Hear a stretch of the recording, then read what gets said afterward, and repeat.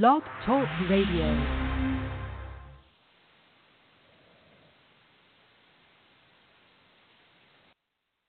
Ladies and gentlemen, you have heard the best, you heard the greatest. They're currently offline because it's an issue of iTunes, something about a hack. So here it is, ladies and gentlemen, for your ears only, WrestleCast Radio. EWI sucks.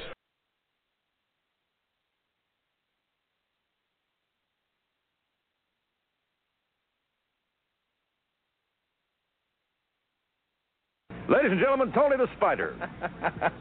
I got a new name for every opponent that gets in the ring with me. I call them pedal pushers. Pedal pushers. If you morons know anything about it. You know the deal. It stopped and it wasn't loading. And you know, Alex, first thing first, I would be screaming at Blog Talk like I normally do.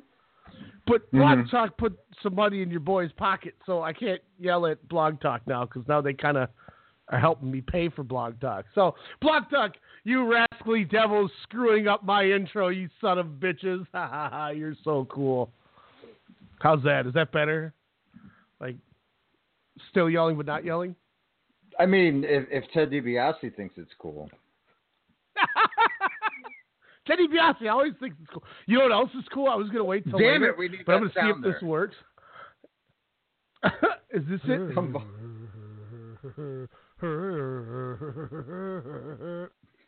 That is evil. Is that you? Damn, I didn't know we were in the Tokyo Dome already. Oh my God, 3 weeks. 3 weeks. Are we out? We're on air, right? Welcome, ladies and germs, WrestleCast Radio. Yeah, we episode are. 101. I'm too comfortable. Yeah, 101. I get too comfortable now once we start going. I'm just like, let's just start talking. To hell with it. Hey, that's what I've been trying to do for the last 2 so years. Good. Hell, even on the Pop Culturist, I've been trying to get that shit down forever. I mean, get that, you know. Hey, we're late night Friday. People are wasted listening probably anyway. Let's have some fun with it. Because it's 101, baby. Oh, my gosh. Hands together. If you can hear that, that is the hands rubbing together because we had a couple fun shows. Nothing, Progress 79 wasn't, it really didn't. Oh, my gosh. An insane, like, title match or anything like that. But the damn show was really good. I mean, just being honest with you. And I agree. And you know, sorry to cut you off for the millionth time. No. Well, it is episode 101. But there's going to be a million more. But I agree with the 79 aspect because, you know, how I always say, yeah, there's sort of like a in your house, if you will. This was definitely like a No Mercy show. That's for sure. Yeah. That's a good way to put it. But, you know, I texted you earlier the other day, and as in my old grumpy age, I've kind of kicked comedy matches to the curb. But I tell you what, when we talked that Anti-Fun Police versus Team Tremendous, loved Match of the year. I loved it and praised it.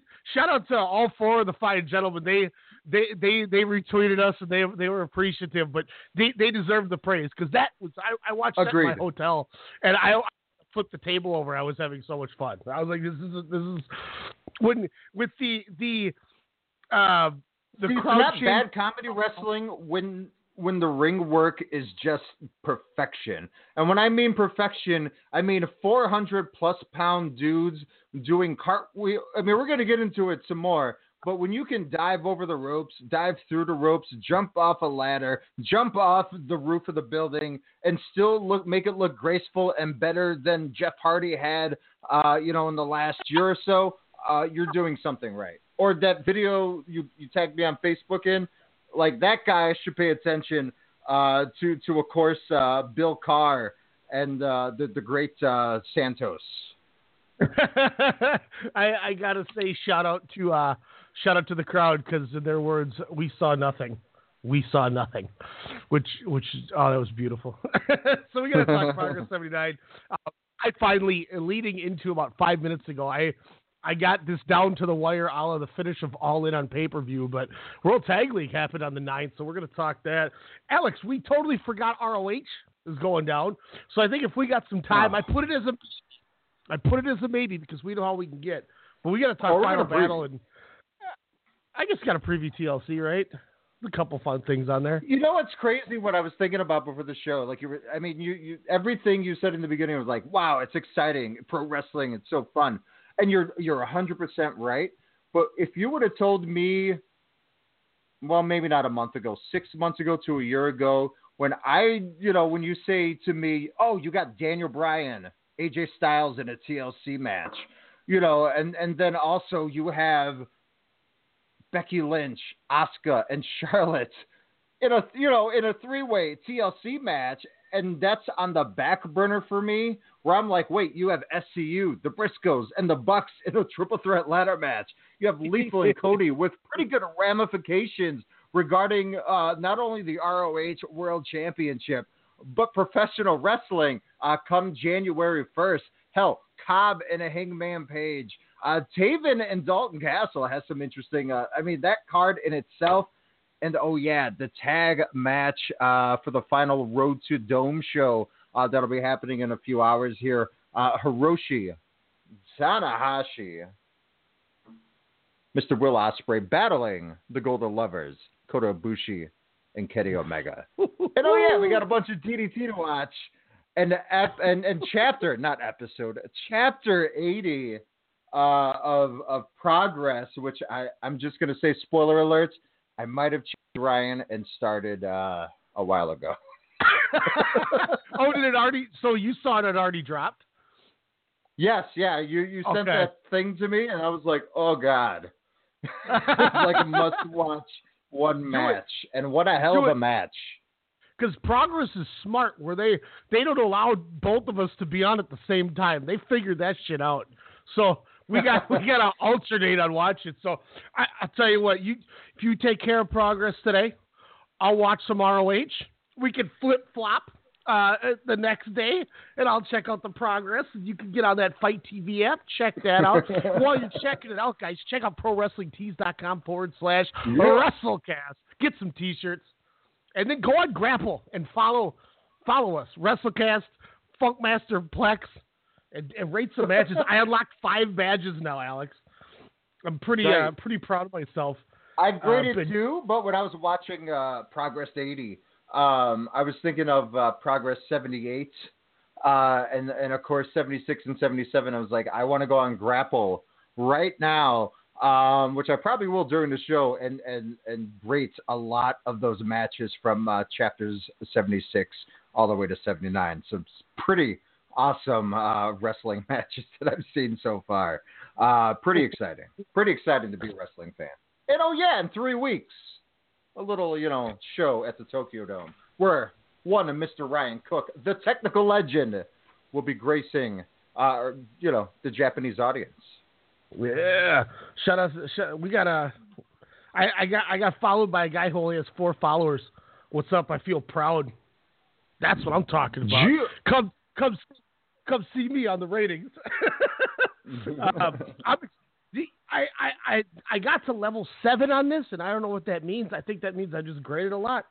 But man, I'm wondering if this means my little diary goes away after the year because I don't have to carry around all this paper. Nope, you got it on Grapple. Okay.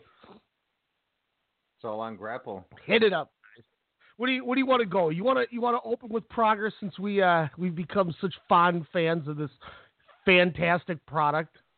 Let's go, man. I mean, the state of Brit wrestling lays in the hands of Progress Wrestling. Hell, dare I say, lays in the hands not of Jimmy Bleepin' Havoc, but a new faction, if you will. A gentleman who kind of caught my attention. A very dandy-looking gentleman who has a lot to say for sure. Mr. Spike Trivet. Kind of with Pastor William Evert, the guy who I believe was on the previous one. That was talking about how he was wrestling, and he got injured in that same building. And, he had that great opener. This kind of little, 4-wrestler type of action, of course. But, of course, let's start off with a hell of an opener, I would say. Yeah. Because I totally caught that. Mark Jordan Devlin. Jordan Devlin has definitely picked up some steam here in Progress. I had first, I think, got into Jordan Devlin or seen Devlin was in that UK tournament because I was still really new and green to the scene. But seeing Devlin in this light has been really fun. Mark Andrews continues his losing ways, which I kind of like after the Eddie Dennis thing. It feels like they're kind of giving us a Mark Andrews redemption story a la Kushida about a year ago to kind of see where Andrews is going to go.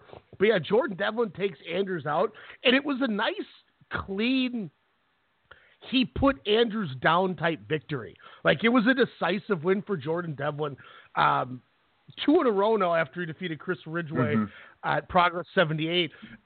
I wonder if they're going somewhere with Devlin because of, I don't want to say because of WWE ties that seems like Progress has, but I wonder if this is another reason why they're going to use Devlin more, or if it's just, hey, I'm glad we got Devlin in the company, let's use him and let's book him well. I think it's a little bit of both. I don't know if it's more so the spotlight, because let's be real, 90% of this Progress roster is on WWE, network, NXT UK have had some sort of exposure within the last year for sure. So, I mean, I don't know if that's a big thing. I think because Ryan Guy is a phenomenal talent, along with his opponent, well, the match that changed my kind of perception of, technical strong style, if you will, with him and Chris Ridgway. But those two guys are definitely on my radar for the upcoming year and makes me want to check out a lot more Jordan Devlin. I thought this was a very interesting matchup that he had with Mark Andrews, the fan favorite, the guy running down to some good Charlotte Simple Plan type music in 2018. London, what is going on over there? But hey, he is over like Grover, as some people like to say. But no, Jordan Devlin does not care about any of that backwards hat, baggy jacket and all, because he will kick, chop, drop kick, suplex, submission the hell out of you, as he did with Mark Andrews. But like you said, that redemption story is definitely in the works after that hellacious TLC match at Hello Wembley. But no, Jordan Devlin, as I stated, a great win for him. That Ireland call kind of at the end, I believe is what the finisher was insane after that stiff kick and side suplex kind of sequence into that finish. But Ridgway and Andrews in 2019, I hope, will be huge for both of them. But I think this will be Jordan Devlin's year just in 17 days. Now, the opener of Progress 80, was that Ridgway and Paul Robinson? Yes, it was. Okay, cool. And yeah. A great contrast of styles, textbook, but damn engaging, that's for sure. It was a fun match to watch. I went through on the Grapple app. Well, here's the other thing I love about this, not to keep putting over Grapple. I like putting them over. When I had a chat with the guys over there, I was like, look, this is all free promotion on my end because I think this is the dopest app in the world, and I want people to do it because the bigger you get, the more matches we're going to get. So I'm going to keep putting the damn thing over. But I went through Progress 80 and 81 on Grapple just to see the card without reading spoilers and seeing if things were as good as they should be. So that's the beauty, I think, of the app is you can kind of preview a card and not get spoiled. So I'm like, all right.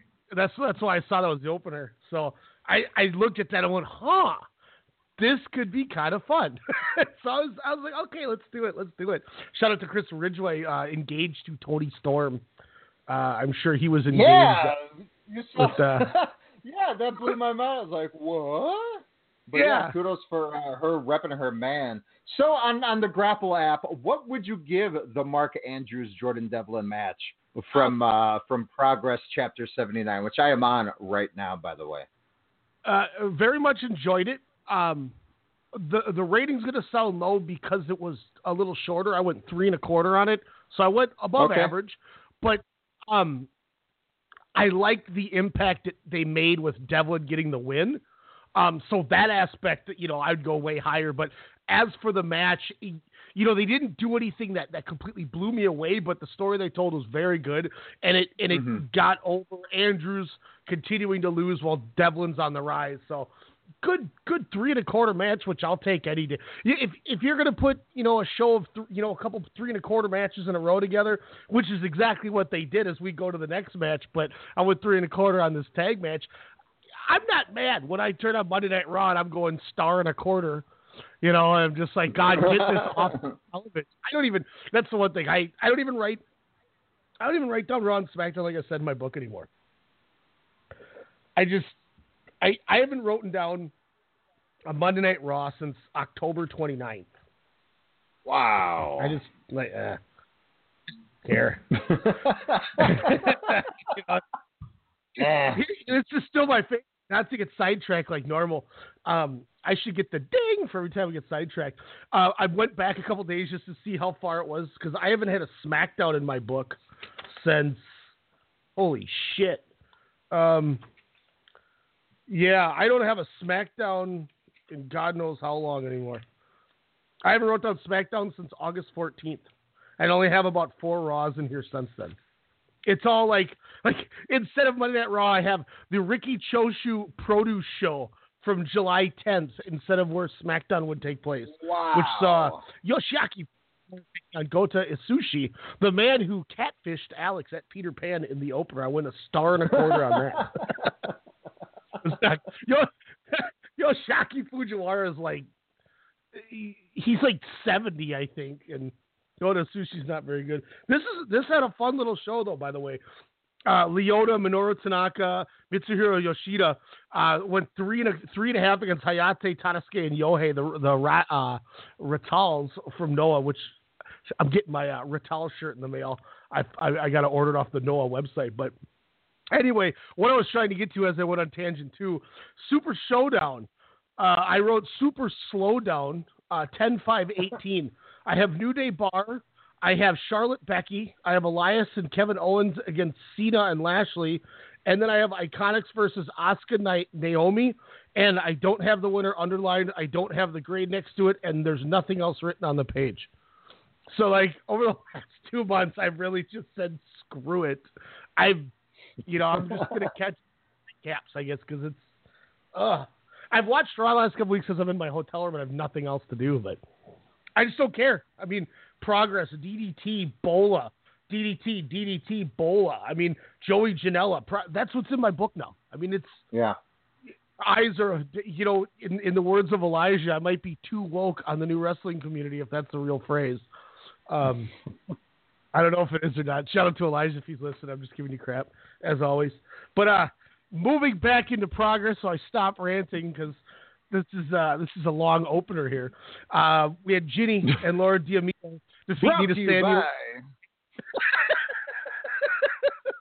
FML Solutions Incorporated. If you're looking for a deer stand under your tree, FML Solutions Inc. Has you covered. Hell, you can even do payment plans so you can have a picture of a deer stand for that hunter in your life. Hell, it's good for ducks, geese, whatever the hell you want to shoot with a gun because it is the U.S. of A. But also, not only can you do payment plans, but it's also an effective stand for all your hunting needs. Check out FMLSolutionsInc.com. Again, FMLSolutionsInc.com. Tell them WrestleCast Radio sent you. Also on Twitter at FMLSolutionsInc. Zach Sabre Jr., get us back on track. What night, though? Who's tranquilo now, dickhead? Ginny and Laura Diamito defeat Nita Samuels and Charlie Morgan. Alex, this rocked. I went 3 1/4 on this too, man. This was fun. Ginny showing off, getting ready to taunt, and then just gets Irish whipped through 9 rows of chairs. Yep. And she's like, well, that sucked. This was a fun little match.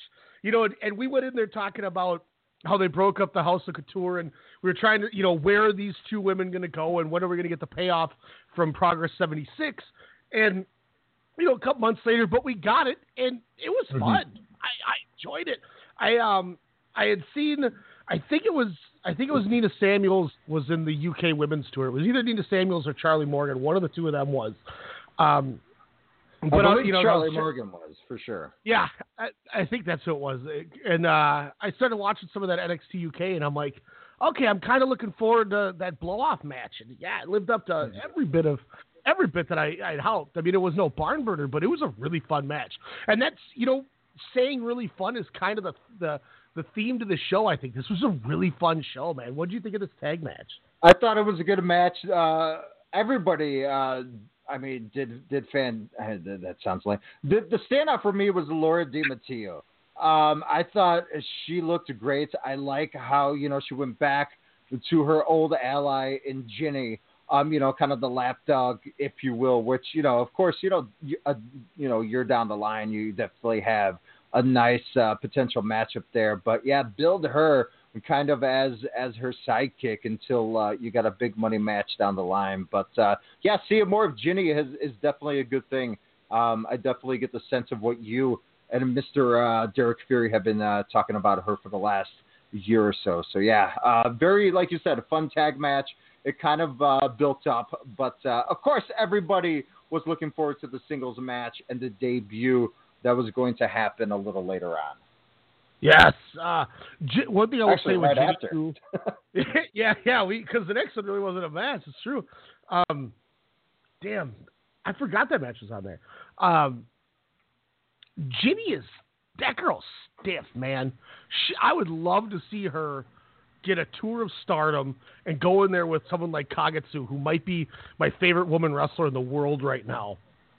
I just watched them beat the piss out of each other. I checked out one of the UK shows, and it was Tony Storm, Dakota Kai. Excuse me. After the match, Dakota Kai's walked to the back, and Ginny just Pearl Harbors her from behind. She falls off the stage. Wow. Oh my God! Why did you? And then she's just Tony Storm, and Tony Storm's like not reacting to it because I think she's concerned that Dakota Kai's dead. I'm like, dude, this chick is stiff, man. And if where they're going with another person who got a good win and has a fun match, either 80 or 81, that I can't wait to see. I cannot wait to see her tangle with Ginny. But sandwiched in between that was more of an angle. And, Alex, take the floor on this, I think, because you already kind of brought up two of the gentlemen. And I think, with how excited you are for this new faction, Drew Parker took on Jimmy Havoc. We got the run-in. Wasn't much of a match. But thoughts on this? This was about the one angle on the show. What did you think of this? I thought this was it was pretty interesting, like I was saying, I kind of got a little bit of, kind of that flavor of annoyance of like, okay, Jimmy Havoc, that's someone that you don't expect to get like just beat down or bamboozled on. Drew Parker, didn't know too much of, that aspect, but for them to get both beat down, by these new sets of gentlemen here was pretty interesting. Of course, William Ever, we knew again from the show before, has that, Charlie Manson, let's just be real, Wyatt, kind of effect, if you will, that leader-like aspect with a ragtag, a group of guys here, but a different look for sure. They definitely, at least we know William Ever has no problems talking on the mic, and kind of seeing a little bit of a Spike Trivet on YouTube the last couple of days here after watching 79, trying to get a little feel for this group. This could be very, very interesting when it comes down into the new year of progress, and especially, with the status of Brit Wrestling. Who's going to be signed and locked in a WWE NXT UK contract? Who's going to be available? Who's not? I think these four guys are ready to step up for whatever the scenario is. What did you think of this run-in, anyways? It was one of those things too. Once again, like we said, that there wasn't a giant need to do any kind of crazy angle or anything, because it almost was treated kind of like you said to this more of a simple in your house style show. But I like the fact that they gave us something different. Chuck Mambo came out with them as well for the stable. I can't remember what they're calling that stable. God, why is that slipping my mind? I'll have to find it out, but I can't remember what the stable's called of theirs that they started, but it's almost like it's the new crop. It's the new run of Progress, gentlemen. Now, William Evers, obviously former Progress champion, so he's not new, but as you mentioned, you know, in the last time with him coming back from the injury and everything, we're kind of getting this new crop, and I think it's Progress's way of kind of just solidifying some new stars, depending what happens with some of the old stars, if and when they're not on these shows anymore. And I think it's smart. If you look at New Japan, which we'll get to here in a little bit, they're so stacked right now after, I mean, you know, once again, you know, we talked about AJ and Nakamura and Gallows and Anderson leaving, and how can they recover? Well, you know, we're in year 3, I believe it is. Year 2. How many? Yeah, it's coming on year 3. This is the 3rd year because AJ's had 3 WrestleMania matches: Jericho, Shane, and Nakamura. So yeah, this is year 3 without those guys. And if you look at Wrestle Kingdom this year, this card is so stacked, dude. Hiroki Goto doesn't even have a match. And yeah, if you look at the past Wrestle Kingdom, and this got brought up today, and I heard this, and it was a great point. You know, he's had a prominent match on like every Wrestle Kingdom. He worked Great Muta at Wrestle Kingdom 2. He had the Takeshi Sugiura matches for the Noah title at the next couple. You know, he had the Suzuki match. He had the Shibata match. He had Wrestle Kingdom 8. He had the Tetsuya, or 9, I think at 9 or 10, he had the Tetsuya Naito match. He had the tag title match with Shibata. So this is a guy that's prominently featured in a role, and he doesn't even have a freaking spot on the card. They built the company so well. So I think this is smart booking for Progress to start getting the next crop ready if and when they can't book British Strong Style, if and when they can't book Mark Andrews anymore. You know, those 4 guys that are fully contracted now by the E. I think there might, Eddie Dennis is under some kind of a contract, but I don't know if it's that exclusive one. I think Eddie Dennis is in a tier 2, but regardless, it's still a guy in a tier 2 where if you're Eddie Dennis and you came as far as you did, and if they offered you the same thing, you're probably taking it. You know, I wouldn't like it because I like watching Eddie Dennis, but you'd be dumb not to. And Eddie Dennis has been featured in prominent roles on these WWE NXT UK shows lately. So it could happen, but by getting this new stable out there, I think it's a smart move, and it's a perfect way to do it because you have him take on a guy like Jimmy Havoc, who these fans love and adore. And obviously we'll see him again in a little bit here, but maybe they're building to a 6-man at one of these shows to headline and, you know, having a big street fight, because that'd be awesome. But I think they did a good job, long story short, and, you know, a great way to do it. You do it with Jimmy Havoc, and I feel bad for a couple fans there as Havoc was walking out there like, well, that was the reason I came to the show. Yeah. Like, sorry about that. You didn't get to watch Jimmy Havoc wrestle. But wait, as you mentioned, so time out. I just saw something in a few Progress shows. So you're saying we get a 6-man tag match that involved where I said earlier before the show, I think a low-key match of the year candidate could be happening on Final Battle right now with Jonathan Gresham and Zack Sabre Jr. So you're saying in England, somewhere across the pond, we get the full team of British Strong Style, Pete Dunne, Trent Seven, and Tyler Bate for you lames, versus Calamari Cats Kings and Timothy Thatcher. Chris Brooks, Jonathan Gresham, and Timothy Thatcher versus Brit. Seriously, that's a WrestleMania main event to me. That's a Hello Wembley main event, and we get to see that in a week. My mind, I'm giddy as hell. I'm giddy as hell. And Daniel Bryan, AJ Styles is happening in 2 days, and I'm like, oh yeah. Well, yeah, and that's another thing. I had to look because I thought I might have missed it, but that's not. They're not even giving that the TLC match. That's just a normal match. I saw that too. I was like, what? Why wouldn't you get? I guess for health reasons, but because we get Randy Orton and Rey Mysterio in a chairs match. We get Natalya, Ruby Riott in the table match. My knee. And then Randy, no. we get Braun Strowman and Baron Corbin in the ladder match. The hell is wrong with that? I hope Orton takes a screwdriver to his knee brace and twists it, just like he did for Jeff Hardy. But the thing that I'm jacked for is on 80 we get or Tyler Bate against Ilya Dragunov. Yeah. That's ridiculous. But yeah. On the show, Jordan Gray. That's gonna get this right here again. Premiering.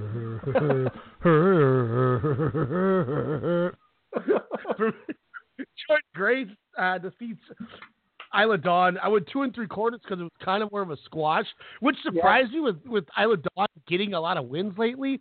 Maybe they just built her up to be fed to Jordan Grace, but I didn't hate it. I'm excited, and now we get Jordan Grace, Tony Storm, which I can't wait for. Mm-hmm.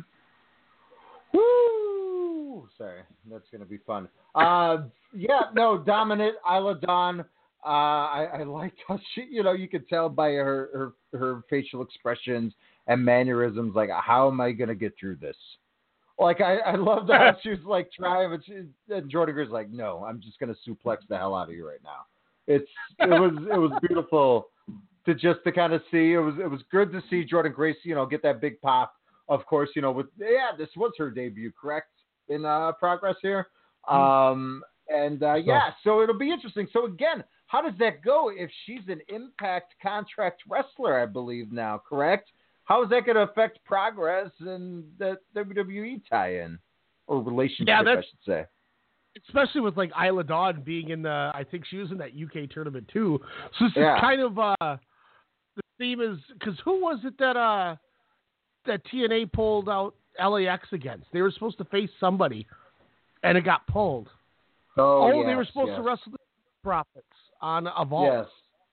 Yes. And Impact surprisingly pulled them, not WWE pulling Street Profits. Which is surprising for Impact, too, because you would think, the fact that you guys are in need of a new TV deal, that you'd want all the exposure you could get. Why not put your guys against WWE guys? And you could even put that over. You could have, I'm sure LAX wasn't going to win because it was, for the tag title, but, but if they got booked to win, you go back to your TV and you brag about that. We just beat WWE contracted wrestlers. Screw the competition. But I don't know what impacts. I heard this last Thursday, either the one 2 days ago or the week before or last night was just utterly horrendous. Like, to the point, people that did reviews didn't even finish watching the episode. So I'm kind of, on a Botchamania standpoint, kind of want to check it out. So you're saying 5 months ago was so long ago, huh? From the game-changing show of Slammiversary to people not even finishing.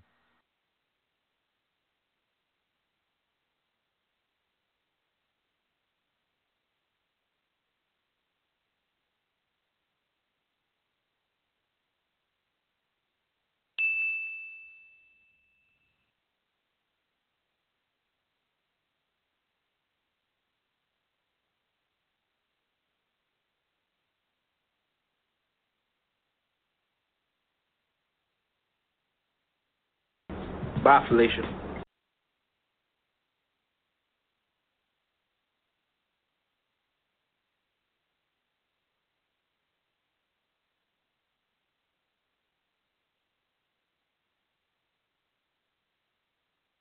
But we were, hey! I guess I am back on.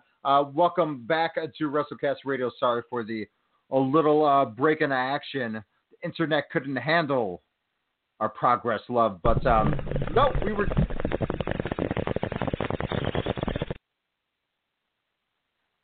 What?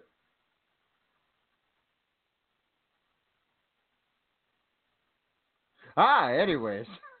Apparently, I had to take a Friday. Well, I guess it is Friday still, so I had to take a little break there. But as we're discussing progress at Chapter 79, a championship belt, I guess kind of like the never open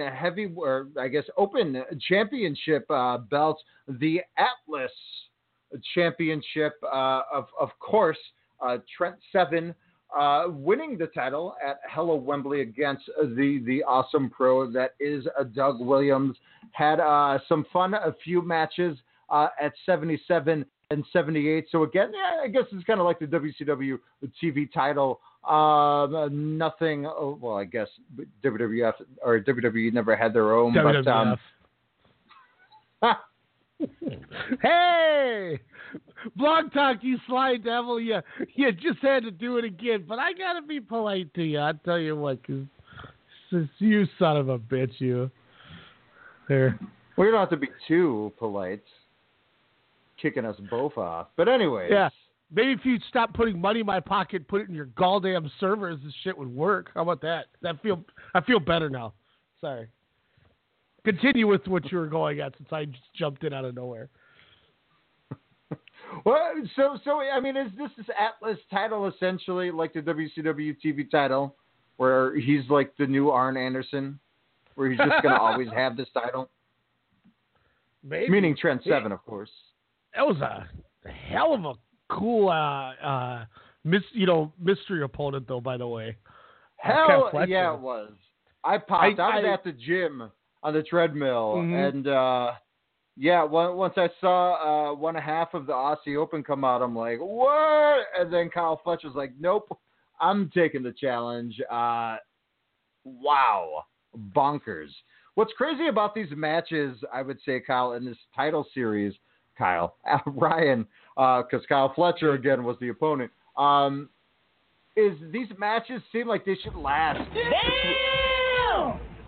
about 5 to 10 minutes, but that's just to kind of warm you up for that final 10 minutes of each of these matches, where it's just like, no, we're just getting started. Like Trent Seven, of course, he was the Colt Cabana of, across the pond, is, what I guess he's never been called that, but that was always my perception of him, a comedy guy that can actually work, huge, following, young group of guys, utilize, see him as a mentor, again, a huge following, within certain wrestling groups. And Trent Seven, again, seeing his stuff in the NXT, NXT UK, it was a little different because Tyler Bates, Pete Dunne, kind of always take that, but seeing this stuff in progress and the respect and apparently the history that Trent Seven has with Brit wrestling definitely has changed my look on him. And boy, Kyle Fletcher took him to his limit and then some. But Trent Seven definitely using that veteran, mentality there, kind of. Whipping that figure four kind of at the end after 19 dragon suplexes, but finally getting that super dragon suplex was just awesome. I thought this was a match again. Not only, I could see the Aussie Open having successful singles career, hopefully not for a long, long time, because I thoroughly enjoyed that team.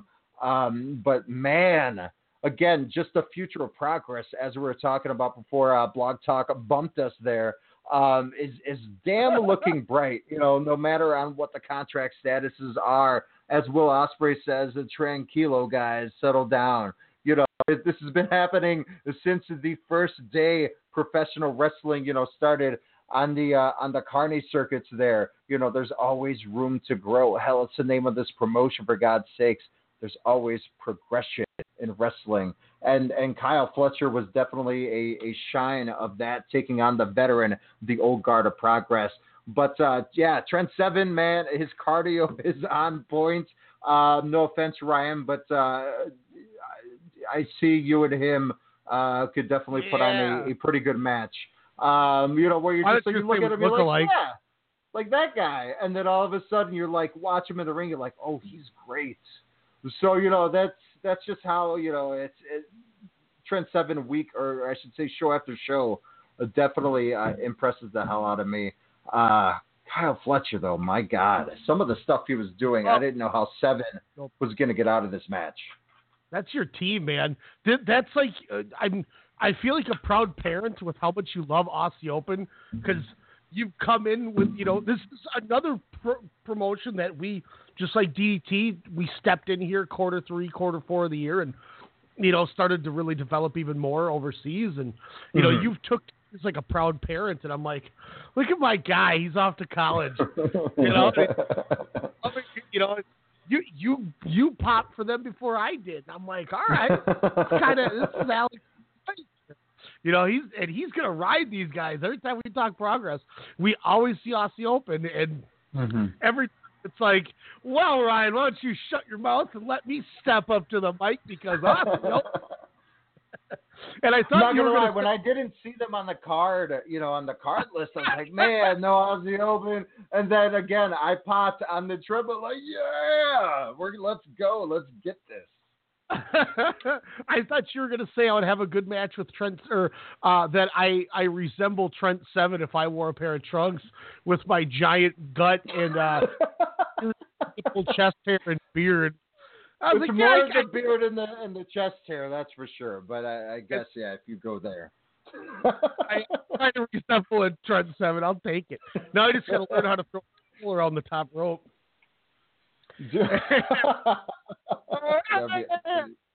That on there. Next up, we did have tag wrestling, and I tell you what, Alex, I went 4 flat on this. Just like I went 4 flat on Trent Seven and Kyle Fletcher.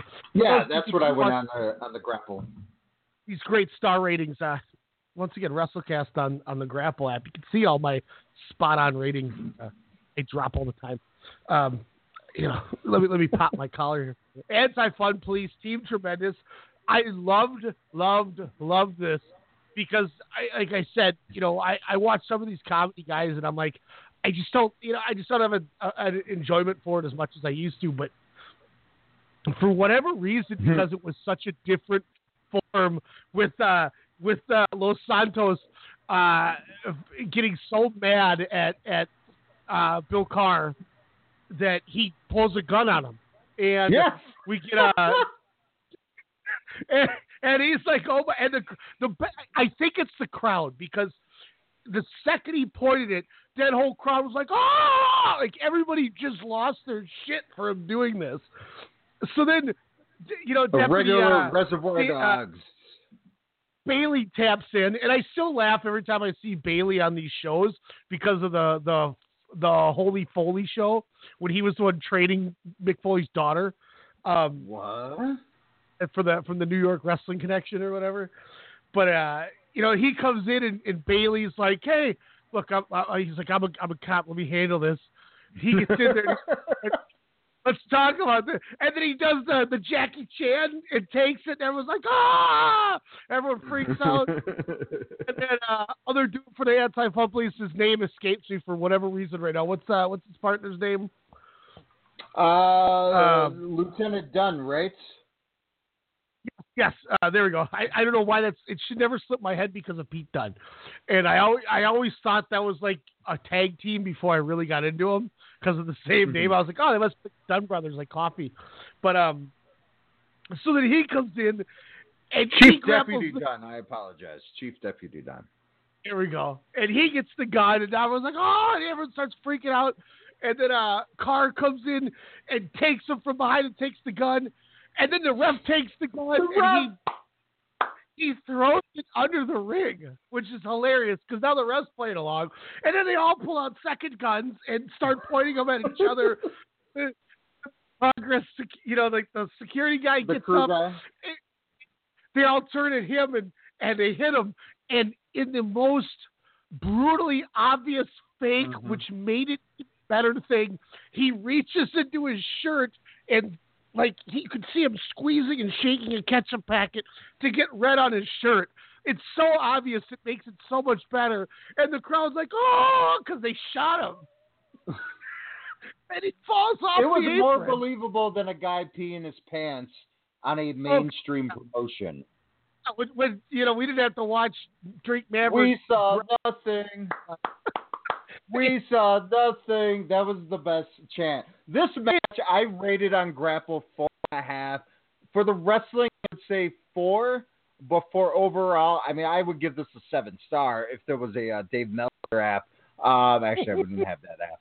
But on Grapple, definitely I put 4.5 because this was just, again, what wrestling's all about. When you can have a 400-pound guy do a cartwheel to start off the match and then just do other crazy stuff, including Hurricane Ranas and Bill Carr, doing kip-ups. Just insane. This was everything you want in a match. Please, ladies and gentlemen, download the Progress stream at, it's like pivotshare.com/Progress Wrestling. Pay your $9.99. Hell, it's $7.99 for God's sakes in American dollars. And watch not only this whole show, hell, start with the Hell of Wembley, watch Ridgeway and Devlin 120%. But right after that, you watch this tag match, Anti-Fumbalist, Los Federales Santos Jr. and his partner, the always wonderful Chief Deputy Dunn, the only man that was under 350 pounds in this match against, or over Team Tremendous, Bill Carr and Dan Barry, because this match will change your mind on wrestling. If you're tired of the stale bullshit that you are fed on Mondays and Tuesdays like this sheep was for many, many years, you get where, quote unquote, comedy wrestling can be utilized in a way that makes you not even have that stigma. It's just entertainment. But there's damn good ring work. The payoff with it too, that literally made this little goofy segment as perfect as possible. When the ref goes to check on the crew guy, that's when they all go and hide their guns. Yeah. Like they're putting their guns in like crowd pockets and stuff. But the best part is they wait till the ref's back's turned, all hide it, which makes me wonder, were they doing this to not get DQ'd because they killed somebody? Or was it just that was the time to do it? But, if I looked at it a different way, it made it better for me that way. It was good. And the rest so much fun. Was awesome. And I apologize. The only thing that I wouldn't give this, the only reason why I didn't give this 5 stars, and it has nothing to do with anyone, there was that little botch spot right after Team Tremendous hit that crazy, like, reverse Razor's Edge into a code breaker on Deputy Dunn, where then I think it was Bill Carr, he accidentally fell on his partner, even though it was supposed to look like Santos was supposed to push him from the outside of the ring, like kind of push his ankle into his partner. But you could totally tell Dunn was probably like, wow, I just took a crazy ass, tag team finisher. And it didn't look like he was going to get up. So I don't know if it was more so of a botch, more so than a save, because we got about 6 more minutes of this fantastic match. And to be fair, too, as great as this was not Mustache Mountain Undisputed Era. No. To be fair, just being fair to do it. But no, this was fun. And it was so simple. It was just so simple, and it was so. Last weekend when I was back in town, Isaiah came over for football, and I showed him. Oh no, or what maybe he came over from. He came over to watch something, but I showed him Walter and Zack Sabre, and then from there I showed him Ridgeway and Devlin, and then I showed him Dragunov and Starr, and then I showed him this tag match, and he was in love with this tag match because it was something just goofy, that it wasn't just, wrestling people are trying, that we're showing him. It was something he'd never seen like that before, and he couldn't take his eyes off. He's like, this is the funniest thing I've ever seen. Like, this is better than TV, Because it was so ridiculous. They're panic. There's a sold out. They carried the crew guy to the back, like rush him to the back, like the other crew members. You had a sold out crowd in this building, panicking that somebody had a fake gun. Like, you don't just get that. It reminded me of a pro wrestling guerrilla crowd. And once again, if you haven't watched it, Alex, watch that 9-minute and 50-second clip of Pro Wrestling Guerrilla about that 10-man that I showed you. Yeah, I gotta show that or see that because it is ridiculous. It's goofy comedy stuff like that again, and the crowd makes it so much better than it is. It was beautiful. Then we got semi-main. Eddie Dennis defeats Mark Haskins. tight. We get another run-in by Evers and company, and that's why I was alluding to. I wonder if it sets up for a 6-man fun match. Eddie Dennis, and then don't you mean an 8-man? You know, Jimmy Havoc and dude's gonna team up with maybe Haskins and Dennis. I was thinking Haskins, Dennis, and Havoc. There's Drew 4 Parker. guys. Yeah, there's 4 guys here. Yeah, was it Trivet, Parker, Mambo, and then Ever? Yes. Okay. So yeah, that's perfect. You could have a crazy 8-man scramble deathmatch type thing. That'd be dope. Look, Jimmy Havoc, these hardcore matches. Have you gone back to Progress 75, I think it was, and watched the crazy Jimmy Havoc Will Ospreay street fight? No. So I just got really excited. Where's my Xbox controller? Because when you do subscribe to Progress On Demand, you can watch it on Xbox, PlayStation 4, high def, on your beautiful high def 4K television with your Bose surround sound, and it is wonderful. Yeah. Okay, so I won't. If you're going to watch it today or now, I'm not going to spoil it. But there is a table spot on the floor that blew my mind. That they not that they even did it, but that they thought that this was a good idea to attempt. Especially Ospreay with kind of where he's at internationally at the moment. Yeah, to even kind of do something, as you're saying, is very. I wonder if that's why he missed that show, that New Japan show he was supposed to be on. He got hurt from this because shortly after, he worked the U.S. show and then he was out and missed Power Struggle. So I wonder if this did something where he needed to take take a month off or whatever, because this goofy dumb that they tried this. But Dennis Haskins, I went 3.5 stars. Eddie Dennis isn't a guy that blows me away with these knockout matches, but I just think he's really basic, and I don't mean basic in a bad way, but his matches are very simple, but I really absorb them and I really like them. If that makes sense. He's I was gonna say he's the Kevin Nash of this generation, but he cares. Take that. No, yeah. I shouldn't say that, but no. I like Eddie Dennis. I thought this was a little bit more tamer than, of course, the TLC match. I loved that feud, even though I just knew of that one match. But the chemistry him and Andrews had, of course, and just, the emotion in that, where I could see the emotion with these two. Again, these Progress veterans with, this is Haskins, for God's sakes, is his chant, versus Eddie Dennis. I thoroughly did enjoy kind of this match. I'm sure I would have, gravitated to this more like a Hello Wembley, gimmicks aside, of course, with these two guys. But I thought this was a really damn good match. It was just kind of a come down from the tag match. I should say the tremendously fun, not anti, but fun match we just saw before this. But I wasn't too upset, with kind of the beatdown after the match as well. As we stated when the two guys kind of came in there, but I thought Haskins kind of getting that win was pretty interesting. Kind of like the Baszler pin at NXT Takeover War Games here. Yeah, that's a good way to put it. That's a really good way to put it. And I'll say this too: I liked Dennis Mike Bailey from '78 a little more, but it just, the match I think wasn't designated to knock your socks off. It was more just tell a good match, take some time up, and then build this angle. So correct. I think they did their job. Main event though, I went 4.25. Travis Banks, David Starr. I almost went 4.5 on it. It would have been a little bit longer. Not saying it wasn't long enough, but it was a little slow, and then they really picked up, and it got really stiff.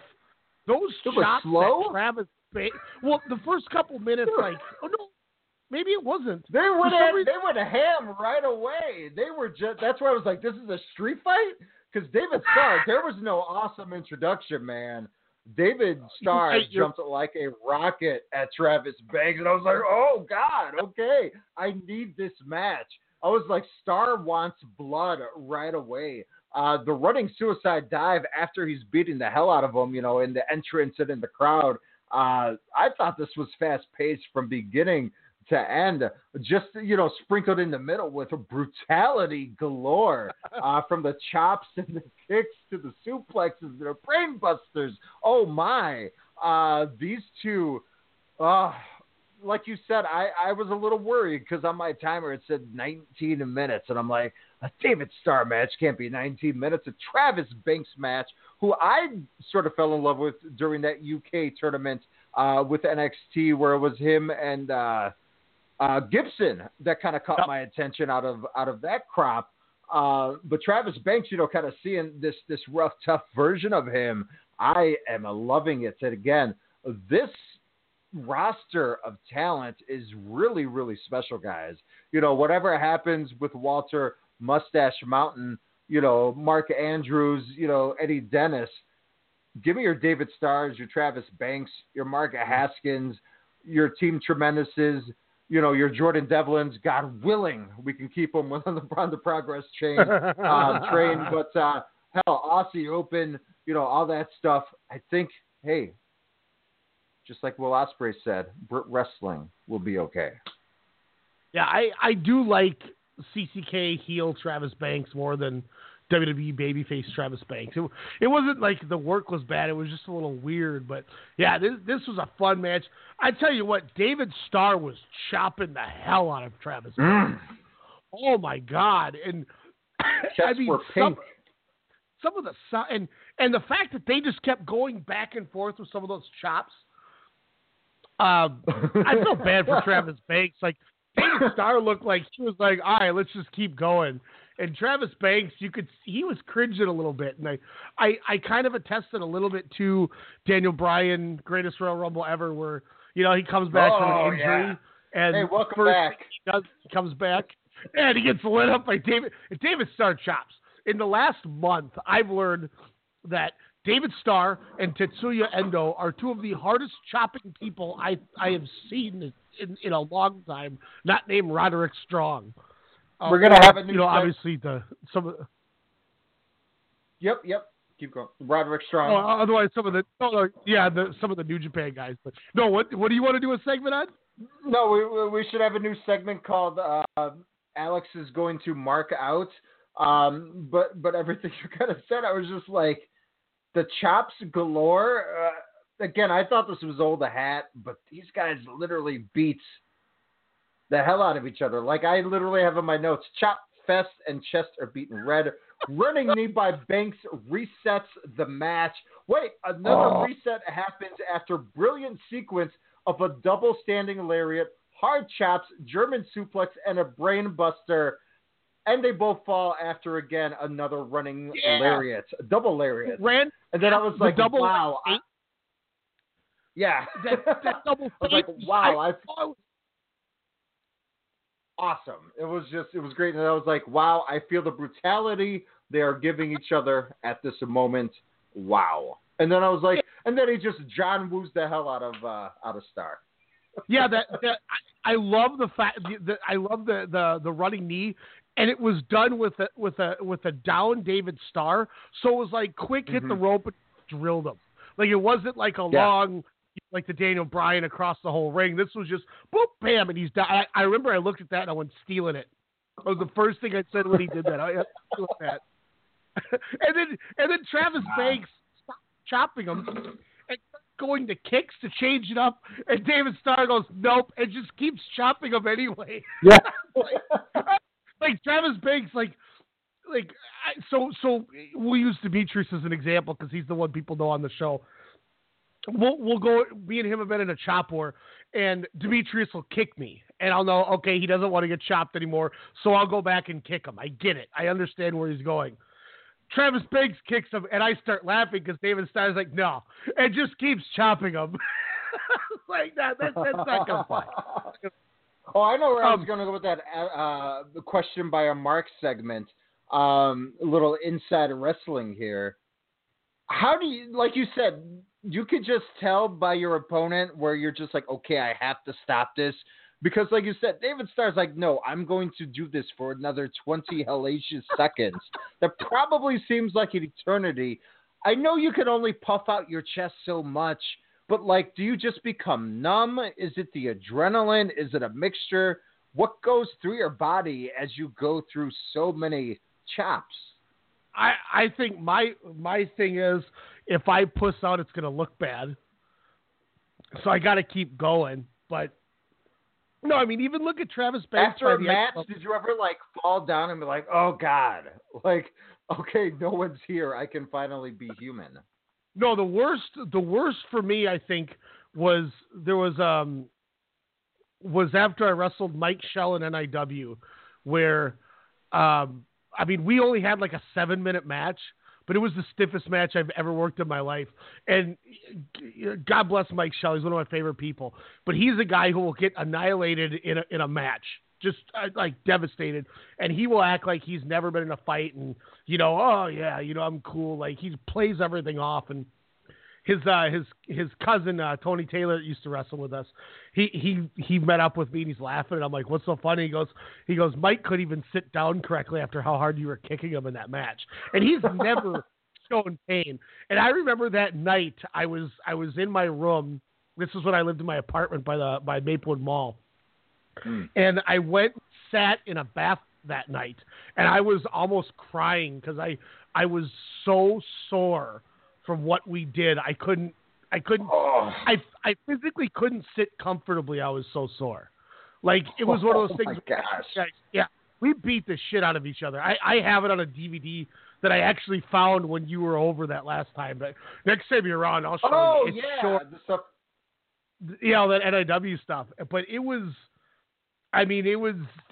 really stiff. The other one was the one where you and Elijah came with the North Dakota. Me and Demetrius had that like 25-minute match. And we pulled over on the side of the road from sitting in that car. My body tensed up so bad. I was in dire agony in that back right corner of the seat of the car. I didn't really say anything, but in my head, I almost screamed with how sore I was when you guys were sleeping. That's why I kept going, we should just keep going. We should just get home, or we should get a hotel room. I didn't say why, but that was why I kept nagging about either going somewhere and sleeping or just getting home. Because we beat the shit out of each other so bad because you guys were there. I took that suplex in the bar, and I think that my body. Yeah, that was stupid, Ryan. Why did you do that? Alex and Elijah are here. I gotta. Yeah, we want you guys to live, not Hey, shout out to Alex for 3 people that rush the ring and attack. Yes, shout out to Fury's brother. Ran into the when we left the Elks Lodge, that the crowd chased after us to see what we were gonna do, and that dude tripped over the ladder and somehow didn't spill his beer when he fell. That was hilarious. And wow! Shout out to Alex, who was basically had like deja vu of Matthew going EWI sucks, because at this EWI show he gets an MCW chant started, which was hilarious. Alex was running around with like a Jack and Coke or something, going MC Dub, MC Dub. You can see him on the camera. It was so dope.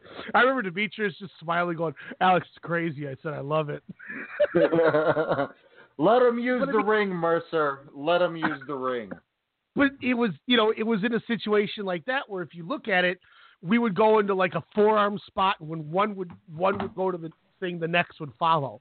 And it's kind of like it's your dance partner and you're following their lead. So that's the easiest way to kind of describe that with it is, he obviously does. No, I could have been a dick and just kept chopping him, but we got 10 more minutes, and if I piss him off and he hits you real hard, and I hit him real hard. Well, now we're going to get real stiff with each other, and who knows where we're going to go because we might try to do something stupid. So, it's one of those things where I'll follow his lead and I'll go to the kicks. But like I said, David Starr was like, nah, sorry, dude, I'm going to just keep. Not today, son. By the way, I'm starting this Chapter 75 match. I didn't realize, I'm in the middle on Jimmy Havoc. I'm like, I get it. But his outfit is awesome. He carried an axe to the ring, and he has like American Psycho type wrestling gear with the Punisher shirt. And I'm hyped for this match. And by the way, it's 2 out of 3 falls. Hardcore. Where's this going to go? Dude, wow. It's you're gonna pop while we're on radio, and I'm not gonna know what happened because you're just gonna be like, Baby Ospreay. How does he go from this to then showing up all jacked? Because he's not jacked here, as he did showing up to Power Struggle or the show beforehand. Yeah, because this was before Hello Wembley. Shout out to Will Ospreay. I don't know if you remember, I posted that video, but he had that entrance where he was a spy and he shot people with hoods over their heads in the back of their head, and he did that to show the new side of Ospreay with what he needed to do to take out Jimmy Havoc. He had blanks and a gun. It was like boom, boom, boom. It was nuts. This entrance. Wait, is that Paul Robinson as the ref? I don't remember. Maybe. Because they're looking at him. Because that's right. Because they had to build to the fact of 76 to talk about the history of Havoc and Paul Robinson, because Ospreay was supposed to wrestle Havoc at 76, but Ospreay got pulled just like Zack Sabre. Yeah. Otherwise, we would have had this match and then Walter Zack Sabre at Hello Wembley. Although I am so glad we got Walter Tyler Bate, because that match, I'm telling you, I think that's my match of the year right now. We said we were going to have our awards kind of together by the 16th if you were in town for TLC, and I got about half of mine done. I'm going to work on them again tomorrow so I can email them over to you, but that might be my match of the year, man, is Walter Tyler Bate. That was incredible. Just incredible. God, that was good. Jason's in the house. If you guys want to see something really tight, we'll be talking about it the next day or two when we get back to you. DD2 Grand Prix Night 3. I went 4 stars. Tetsuya Endo versus Mike Bailey was awesome. Ooh. And not to downplay the chops, but Puma King sounded like he didn't have a bodysuit. He got chopped so hard by Go Shizaki. So I forgot about. Go Shizaki. Yeah, I know who that is. The image came to me. I was like, I could totally see that. That would suck. Yeah, I totally forgot. There's not to spoil it. Did you watch Night 3 yet? I have not. No, I was trying to work, and then we got crazy slammed. Puma King's doing his normal, cat stuff on the rope. So Go Shizaki hangs him in a tree of woe and starts chopping him in the stomach to try to get him to stop. And he hits him so hard. To me is a beautiful Puma King. Puma King was like, he tried to sit up, and Shizaki was like, no, and threw him back down to the tree of woe and just whack. I think he got him in the nuts once. You could see him trying to eradicate himself from that corner. Shizaki to me seems like a beautiful hybrid of Masahiro Chono and Tomohiro Ishii. For some reason, it just seems like those two styles just blend, and you have Go Shizaki. Again, I've only seen 2 matches with this guy, but again, he can move, but he's just that old school type where it just works. Where like you're saying, your match of the year, I mean, I have 2 match of the year possibilities that you might laugh at, but sadly, they both might involve Tomohiro Ishii.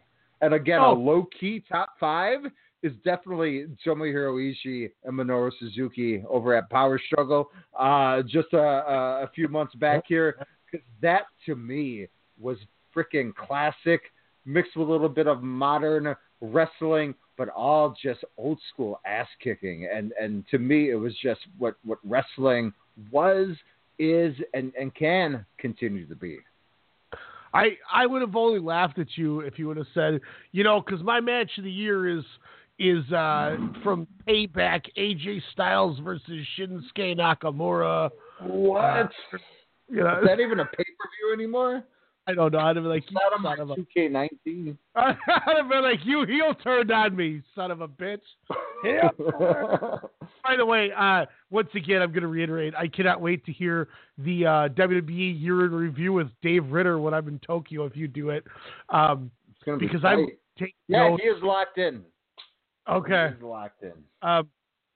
When I hear praise for how great the Rey Mysterio Jeff Hardy match was from SmackDown Live or whatever, I'm going to start writing a novel and post it on the Facebook page that I am officially removing myself from the conversation. No, just kidding. No, there won't be a lot of pro. Trust me. I think it'll pretty much be the rise of Becky Lynch, the rise of the women's division. Not even the rise, just the consistency of the women's storylines, I would say. And what happened to AJ and more. Yeah, I don't want to get into that because this will be a topic that'll take us a half hour. But yeah, honestly, we'll probably talk Wrestle Kingdom. Like, hey guys, we're going to talk Wrestle Kingdom 13 probably in 3 different shows. Oh, we'll have a watch along. We'll have a Ryan on location, and I'm sure I'll probably just do a show of like, oh my God, I'm watching Wrestle Kingdom. Oh, and to be fair, the week before I leave, we'll probably, between the two of us, we may have a 2-hour preview show just ourselves. I mean, I would take 2 hours just for the first 4 matches. But I ultimately can't wait to hear it because, as you know, when we went to Dragon Gate, 9-10 years ago, whenever it was, went with you and Dave, and you guys were big WWE heads, and this was your first exposure, essentially getting to this outside market, and you really wanted to go check it out because of that. And you had a great, I know you had a great time. And, Dave was like, yeah, I'd love to go check out another wrestling show, things like that. So that was like the first time you guys kind of watched something different, at least to my knowledge or with me. Well, to be fair, Dave knew, I would say, a lot of the wrestlers. I remember you guys were talking a few, and Dave always had that outside knowledge where I was always like, WWE, WCW. Like, he was like the Ryan of my youth, where he's like, you got to check this out. I have this tape of ECW from like 95 we're going to watch. You're like, what? Okay. which stemmed from his older brother, and his friends. So, that's how, we kind of, so yeah, he always had that knowledge overseas. They would always watch that stuff on like YouTube before it was even really YouTube, kind of in a way. Daily Motion. Yeah. No, but so that's what I'm really intrigued to hear about, another perspective on the WWE year. Cause I mean, dude, the last 2 go home shows to Raw or for the pay-per-view on Raw were the 2 lowest shows in the history of the company. Mm-hmm. Company history. It's not a coincidence that this week was worse than last week, and last week was the worst ever. And now that's and they had a TLC match. They had a time where it wasn't people landlining their friends like, hey, you need to watch, Mick Foley win the WWF Championship. It's, hey, Twitter, Facebook, Daily Motion, and Periscope. Hey, TLC match. But then when you put in the name Baron Corbin, you're just like, wait, what? No offense to Baron Corbin, but it's just how do you botch a TLC match with 2 hours, or not even an hour and a half to preview, since they really can't do any overrun anymore on Mondays, which still makes the show seem longer. So it's just so interesting. He handcuffed him. That's awesome. Think of excuse me. I wish I could edit that out. Think of this. Monday Night Raw is opening and closing with Baron Corbin and now with a heel referee, Heath Slater. Just wrap your head around that. This is, if you look at the talent pool that this company has, they should be blowing people out of the water. And they're not. They don't know how to make a babyface for the life of them. Seth Rollins is the closest thing to a star babyface they have. Finn Balor could be if they actually pushed him. Mm-hmm. They're doing Daniel Bryan's doing a great job.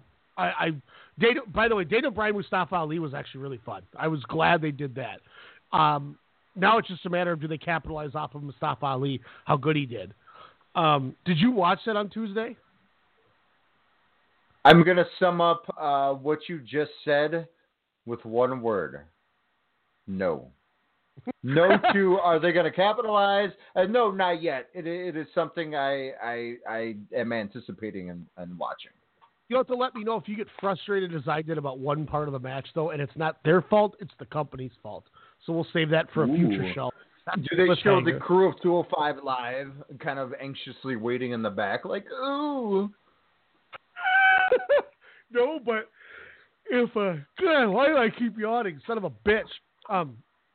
If there's a part where you may miss like I had initially missed because of what SmackDown usually does, and it was like the most crucial part of the match.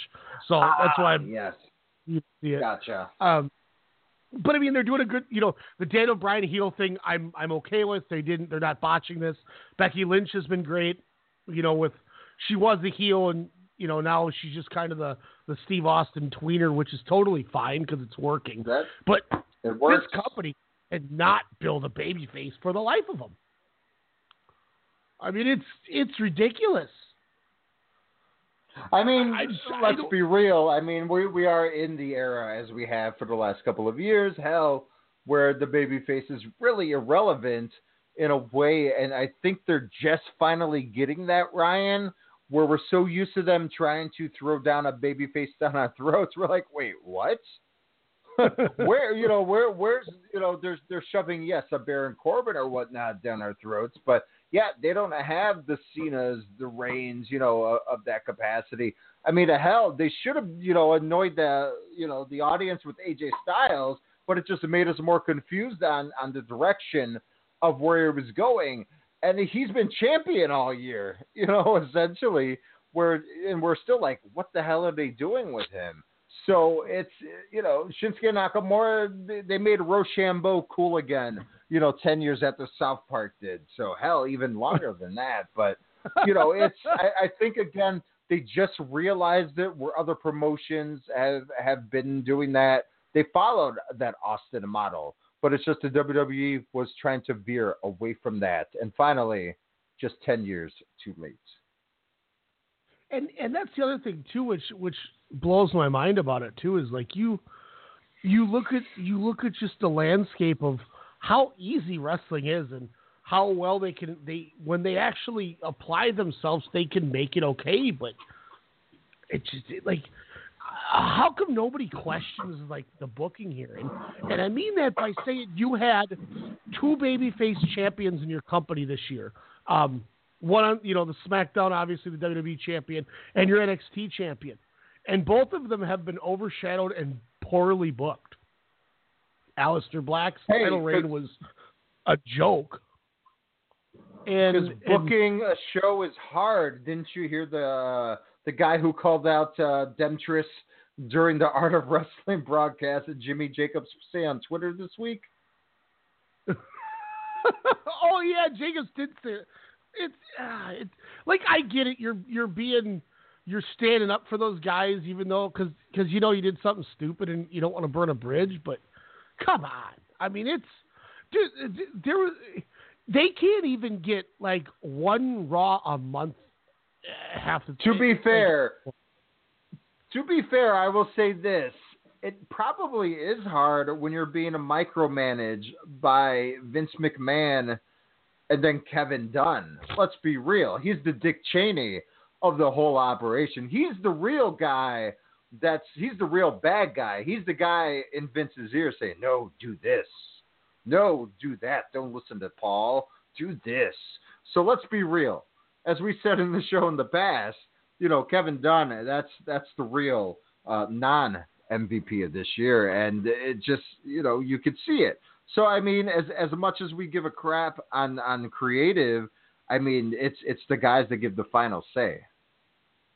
I mean, it's like Bischoff always says, on his podcast, he's like, "Hey, I'm the one in charge.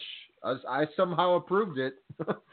Yeah, and kudos for him owning it. But like last week or the week before, one of the two lowest ever, Vince McMahon, like 2 hours before the show, rewrote the whole show because he didn't like it, and then it didn't matter.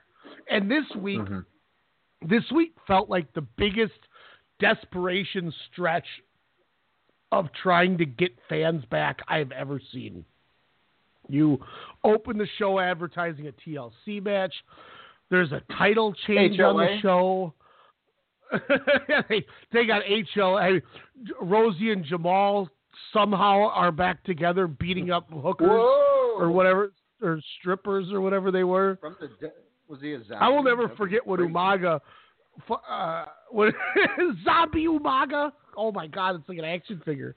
When Umaga like Yakuza kicked that chick in the gut and she went about 9 feet across the rope, like the ring.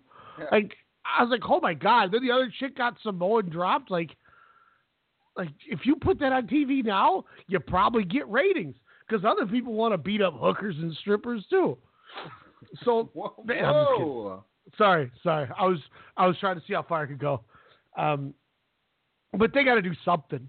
I mean, once again, maybe this all elite thing is the best thing that could happen because maybe then they're going to realize they have to start doing something. But then again, they just got $1 billion from USA and $1 billion from Fox. They're doing the New York Yankee thing. They're trying to buy up anything and everything. Kushida and Punishment Martinez and the other guy. Punishment Martinez, who makes his debut in Jobs. Like that was great. Like, hey, we signed this guy and he's just gonna put over Matt Riddle. Okay, cool. And that guy won a championship. Whoa! Somehow my Google just opened up, like my Google Voice. Punishment Martinez. Yeah, Punishment Martinez thought I said okay Google for some reason. Oh no, I did it again. I walked into that like a bad joke. But it's frustrating. It's a lot of bad, and they're getting a lot of desperate, and I don't see it get like this mixed match challenge thing. They've had is Jinder really going to be 30? Well, it's either Jinder and Alicia, or Ember Moon or Carmella and Ron Killings, R-Truth. If they actually go ahead with the winner of the men's Royal Rumble, because let's be real, a women's Royal Rumble surprise wouldn't be as big as, like, let's say The Rock was number 30. Yeah. Where, if it was like Alundra Blaze was number 30, but like, yeah, that's awesome. But, it's not like The Rock, anyways. If like Jinder Mahal is coming out, if they go out in that fashion, what gets the biggest boos, that or Rey Mysterio when it came out at number 30 when it was supposed to be Daniel Bryan? 50-50 depending who has or hasn't showed up. Like, I think number 29 could get booed the worst if, like, Kenny Omega doesn't come out because then they know for sure he's not coming out because Jinder's coming out. So 29 might get the most heat. What if R-Truth wins, he does a dance break, and somehow dances to the backstage, which then Kenny Omega comes out? And then he says, goodbye and good night, bang! And they're like, you can't use gun silhouettes, you're fired. And then he goes to Dragon Gate in Chicago and wrestles. Oh my God, what is he going to do? What is he going to do? Yeah, like, and here's the thing is, too, like, obviously when they added the stipulation middle of the event, or the league or tournament or whatever, that they obviously had a plan for it. But they've had like 6 different injuries. teams have changed because of injuries. Yeah. There's only like one original team on Raw left, and I think it's Jinder and Alicia Fox are the only team that didn't get hurt. And that's probably because Alicia Fox and Jinder are the ones hurting people. Ooh. But I just, like, who's to say, Alex, that they don't go out and just completely scrap the number 30 thing and act like it's not a real thing? You know, basically just like they treat it like the SmackDown prelim match when Raw was supposed to sweep. Oh my gosh. What if truth? No. Our truth isn't even in the Rumble. I think then you'll have keyboard warriors like us call them out right away. That they might just go, wow, that didn't go as planned. They'll never remember this anyway. Like, am I that crazy? No, what will really piss me off is if they somehow do like a double count out or double disqualification or something, and then no one avoids it. Because that's something that would happen. Oh, man. That's it. Forget what I said. That's what it's going to be. It's going to end in a double. That's how you get out of it. Nobody's going to be in there. And then Vince McMahon's going to be in the locker room doing this.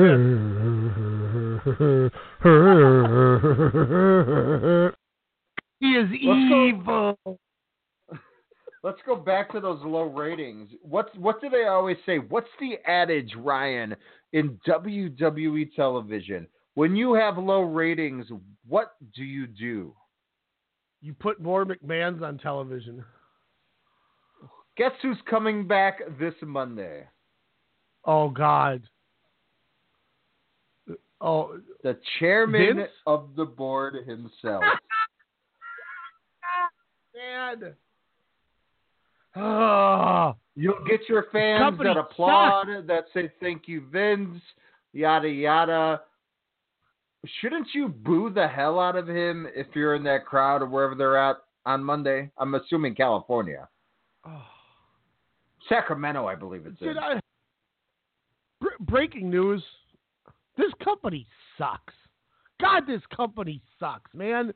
They can't. Oh, I'm irritated. Very annoying. So, December 9th, the World Tag League Final happened. Our opening contest was the team of Hiroshi Tenzan, Satoshi Kojima, Yuji Nagata, and Manabu Nakanishi defeated the team of Togi Makabe, Toa Hanari, Shota Umino, and Ayata Yoshida. Nice, simple opener, but nothing special. Yes. Alex, what'd you think? My thoughts exactly. No, it was. Where are my notes? No, this was a lot of fun. Just due to the fact that, again, Togi Makabe, I love how he takes that leadership on with the Young Lions. Again, I thought this was a match where it made me kind of like look at these guys and be like, okay, I need to pay attention. Like I told Ryan, guys, I was like, I'm actually watching it from start to finish and having a good time. It felt like coming back home. You know, my first venture outside of the universe. And we haven't really watched a lot of the tag league, you know, minus the first couple of days. All of a sudden it's over. But no, this was really, really, really nice to see. It was just nice to see Kojima, Tenzan, and Nagata all over again, because again, those are guys I usually, you know, kind of, you know, brush off into the fast forward, but I pay the legends their due. This was a fun match. And, yeah, Shota Umino, man, this guy's going to be awesome. Yeah, he's gonna be awesome. He'll be a nice addition. I bet he's the next to go on Excursion. Speaking of Excursion, I kind of want to check back up on our guy Harai Kawato and see how he's doing with the bleached blonde hair, if he's still rocking it in CMLL. That'll be interesting. I'm so freaking irritated right now. Minoru Suzuki, I just literally think it just it bothers me. Suzuki-gun. Takashi Iizuka, who they unleashed at the end of the match against Chuck Taylor by taking his mouth guard off, his Hannibal Lecter mask, and Killer Elite Squad defeated the team of Jeff Cobb, Michael Elgin, and the Best Friends when Chucky T goes crazy with the chair again, like he, you know, that's been the whole tag league is they've been losing by DQ because Taylor just been snapping and beating everyone up with a chair. Continues to happen here. Fun little match. So I went 2 2.25. Nothing special, but it was cool. I mean, it was my biggest takeaway, Alex. Before you jump in, Lance, when they do the normal, one guy's in the corner and all 4 run and do a move at the guy in the corner like they do in all these multi-man matches.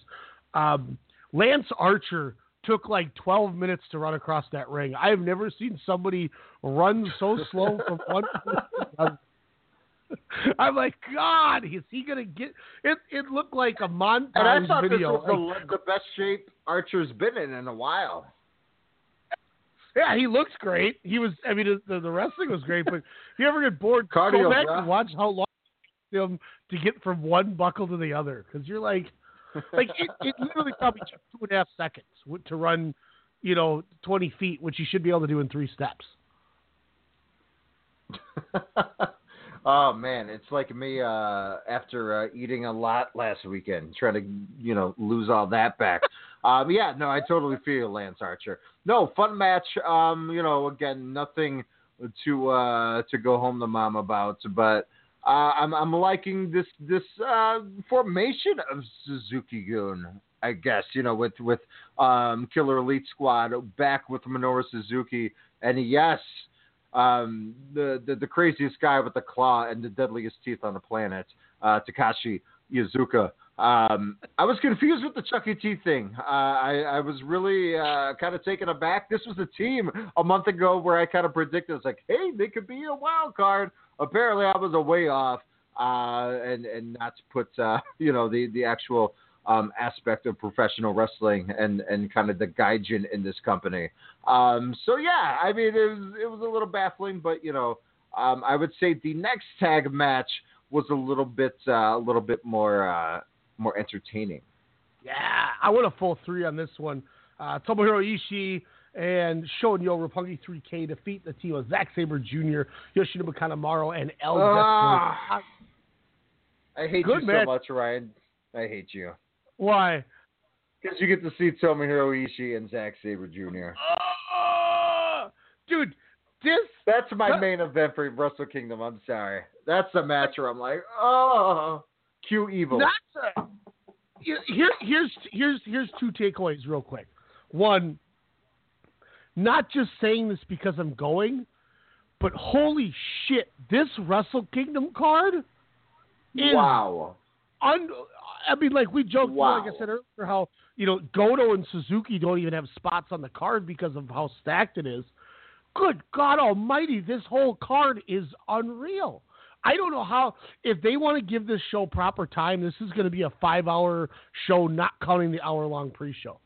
This is a 6-hour show.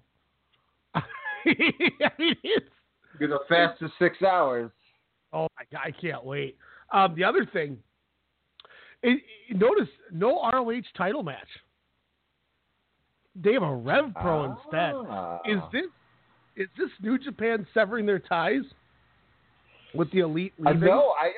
No, I just think they didn't have room, and not knowing what's going to happen with the Elite, with Cody, kind of with all that aspect.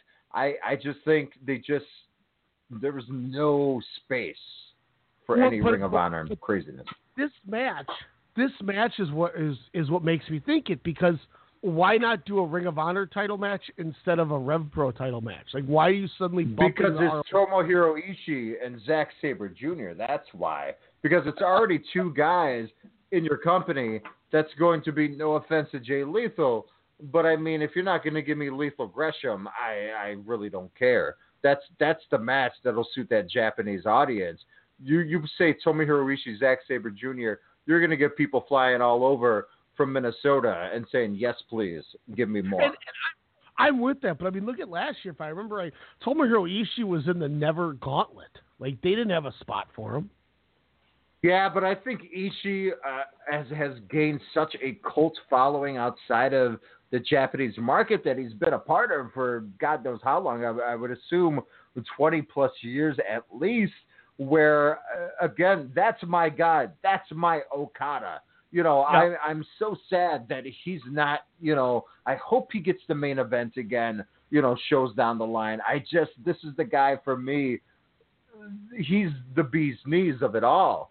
And for him to get a showcase with, Zack Sabre Jr. again has been doing it forever too, but a young whippersnapper, a guy again with such a following, this is just going to be 25 minutes of the hardest hitting submission-based lariat wrestling that you're going to see at the Dome. And I hope no asshole is in your way so you can enjoy the presence and the masterpiece of the show stealer of Wrestle Kingdom 13. Yeah, the other thing that makes me wonder is with the Bucks and those guys being ROH contracted talents, with them not having ROH contracts anymore, is that New Japan going, all right, well, it was a good time letting you use our talent, but the guys that we want on your shows aren't part of your company anymore, so we're going to go somewhere else.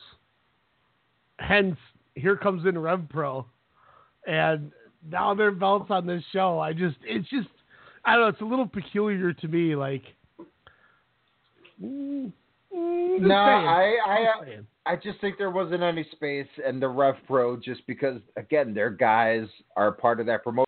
And it seems like they built a nice foundation over the year by having more Rev Pro on demand. And that relationship with Ring of Honor is strong because they got another tour coming up, and New Japan stars are on it. So I don't think the relationship, is faltering all the way. I just think, like you said, maybe they're going to say simmer down a little. We're going to see, because we got our West Coast, New Japan, segment hopefully kicking into a full gear sometime in 2019.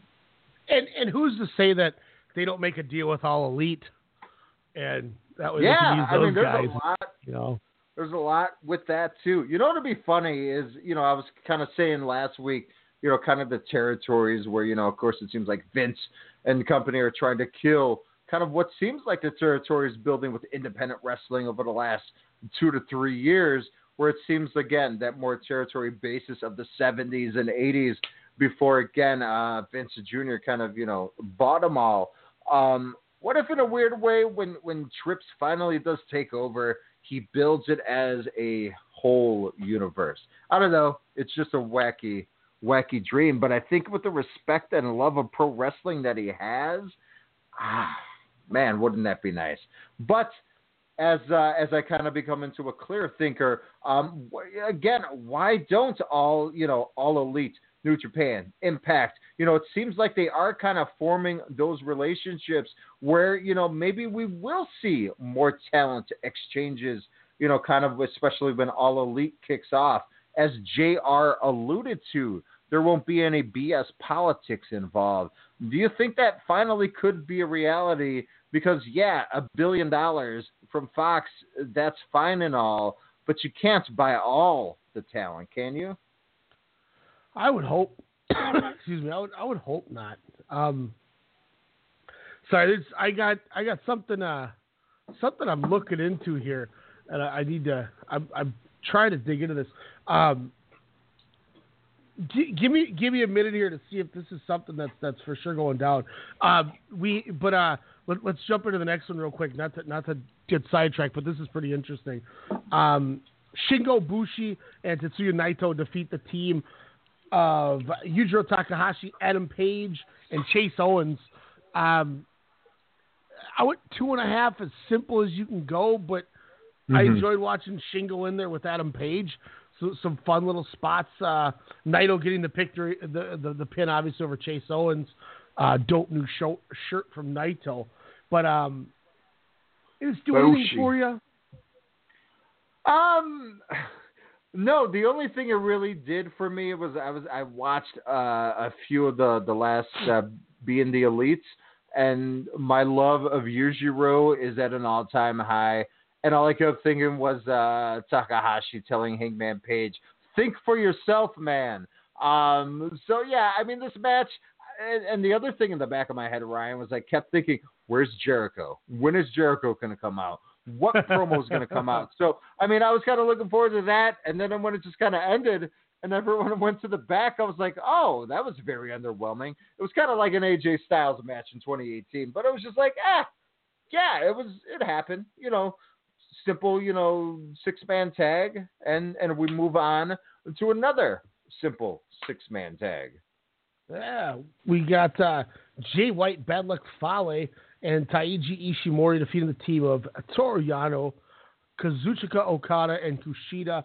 I think the biggest takeaway for me on this match was after it was all over, Makabe comes in and makes the save before the bad luck drop or whatever he calls it, or the bad luck fall, and the crowd popped hard. Is this, a Great Bash Heel reunion? Where is this going? Does this mean they're shaking up the factions? Is Yano going with Makabe and Honma? Is Makabe going to form a team with Yano, and Honma's just going to be relegated to 6 and 8 mans because he just can't go anymore because of that neck injury? Really was interested as to where this is going. Yeah, I honestly wasn't too familiar, kind of with the GBH stable there, as much. So that's kind of gives me a little bit more of a nuance, kind of the post match there. But within the match, I mean, to me, there, it was nice to see Okada and Jay White, just kind of, letting it kind of get to a soft boil, because again, that match that could main event any show down the line. It just happened to happen with the current MVP of wrestling, Tanahashi, the ace there, and Kenny Omega. But yeah, Okada and Jay White, that's gonna be crazy nasty. And then Kushida and Ishimori. But the Toru Yano, Togi Makabe. So, I mean, how long were they kind of a team there? Yano and Makabe were kind of the ones that joined up and formed Chaos with Nakamura. 9 years ago. New Japan English just dropped a Chaos, kind of a part 1 where they did with the Bullet Club, some really cool stuff they're doing. Over in New Japan English, whether on Twitter, YouTube, and whatnot, Facebook. But they just released part 1 of the Chaos history. And that was something I was going to check out after the show. So maybe I'll learn a little more from that. Yeah, it was, I think, God, there was a few people in there. Loki, I think, was in the stable. I might be wrong, but I thought Loki was in it too. Yeah, it was, because originally the name Chaos was because they were a heel stable. Nakamura was the guy who started it. And Carl Anderson was in it for a while, I believe, before venturing off with the Bullet Club thing. Because there was Sword and Guns at Wrestle Kingdom 7, I think it was 6 or 7 challenge for the tag titles, and that was Machine Gun and Hiroki Goto. So that was before. Whoa. He joined. Sword and Guns was their name. Whoa, but that's awesome. I can't remember if that was before. I think that was after he was with Giant Bernard, and I think that's when Anderson was in Chaos. So, but I could be wrong. It's a lot of those early years before Wrestle Kingdom 6 and 7 really are blurry to me. That like 6 years, 7 years before that was just like the Inoki time and stuff. I fell out of it and wasn't a fan of it. That's when I started getting into Noah and stuff like that, because I just didn't like Fujita as a champion, and I didn't like Bob Sapp as a champion, and they didn't do anything for me. Nothing to get, I get what they were trying to do, but Kazuyuki Fujita is like a 3-time champ, and I'm like, get the hell out of here. I just didn't think he was that good, but anyway, so I know this happened back in June, or was rumored about it in June, and Kenta did go and work that match against Marufuji, but it sounds like the WWE and Pro Wrestling Noah in the next week might have their alliance formed, which would be their progress in Japan. Which, that's why I was like, hold on, I got to look at something. Give me a minute here. Because that's, that ties up Nakajima. There's a working agreement with, does that mean Marufuji? I don't think anyone in WWE is ready for Go Shizaki's chops. So they might want to rethink this. So I don't this is weird. It's a weird company for them to want to do it with, but I guess I get Pro Wrestling Noah had a relationship with TNA, hence why Taiji Shimori was always working there, and Eddie Edwards was over there wrestling like Kano and such. But I don't know. I know the Noah Impact thing soured away, I thought. So maybe this, I don't know. We'll get more hopefully soon. I was trying to research online and I couldn't find anything. Interesting. So we'll see where that goes. But yeah, check out that Chaos stuff. It's pretty interesting how the stable actually started when it was going. But we then get even. I was on the New Japan website. Speaking of Chaos, and I saw their hat. Even though, yes, the hat you custom made many moons ago is pretty damn awesome. I need to give you some yen. Grant me an awesome Chaos with the nice red letters on there. God, the hat. big bold Chaos one. Yeah. Mm-hmm. I still got to try to get my my New Japan windbreaker, the tracksuit. That's like what I've wanted since I was like 12. When all the New Japan guys at Starrcade '95 did the 95 when they did WCW versus and New Japan, and they all had their red tracksuits on, and I was like, oh my god, I have to have one of those with the sports on the back. Oh, it's so cool. Juice Robinson, Hiroshi Tanahashi, Ryusuke Taguchi, and David Finlay are defeated by the team of Marty Scurll, Kenny Omega, and the Young Bucks. Fun little match. They did a little bit to extend the Tanahashi Okada thing. I thought it was I was entertained by Marty and Taguchi at the beginning with the double drop down at the same time. I've never seen that before. I was like, that's cool. He does his strut, and then Taguchi does like a weird peacock, whatever the hell he was doing, and that was pretty entertaining. But solid match. It was a typical match. Young Bucks didn't do anything too crazy. Awesome. Yeah, they had some fun comedy. Awesome spot with Nick Jackson hitting a hanging lug blower off the middle rope, and Matt coming in with a senton over the top rope. That was pretty sweet. Taguchi goes for the flying butt attack at the beginning. Totally misses Scurll. He had some height on that thing. I mean, he didn't have height like what's his name? Who the hell was it? Yuki Ino had on that Snapchat I sent you guys on that splash from the DDT show, but he had some height on it. So that was pretty fun. It was a fun little match. Yeah, no, it was nice to see, the one of the last times, with the Elite there, kind of, having some fun in the ring.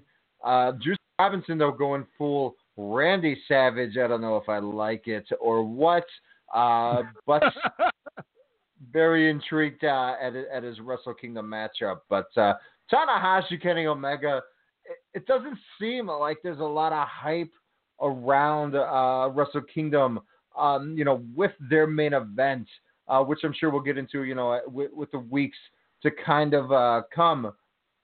Now, again, wow, he totally missed that 950 dive. My question to you, and of course we will talk about this, leading up to the show. Like you said at Wrestle Kingdom, I forget which number. I'm assuming it was 8-9. It was where it was Naito Okada the first time, where that was, voted not to main event. If they would have done that at Wrestle Kingdom 13, what do you think would have won the poll to main event at the Dome? Because it just doesn't seem like there's a lot of love. I think it's a great match just because of that post-match we saw at your house a year ago where Kenny Omega, you old fucker. Like, to me, I was like, whoa, that guy really hates that old Japanese guy. That was before, I was like, I knew really who these guys were. And I was just like, whoa, they really do not like each other. And I like that. It's simple. It's, hey, you're old school. I'm what's now. I'm better. I'm the ace, not you. And Tanahashi's like, hey, if, show me respect. If you don't like it, I will make you earn it. And I think, again, that is where it's going to be an awesome match. But again, it just doesn't seem, even like Naito Okada last year, where, of course, Naito was the biggest thing in wrestling, if not on the Mount Rushmore of 2017 leading up to, Wrestle Kingdom 12 here.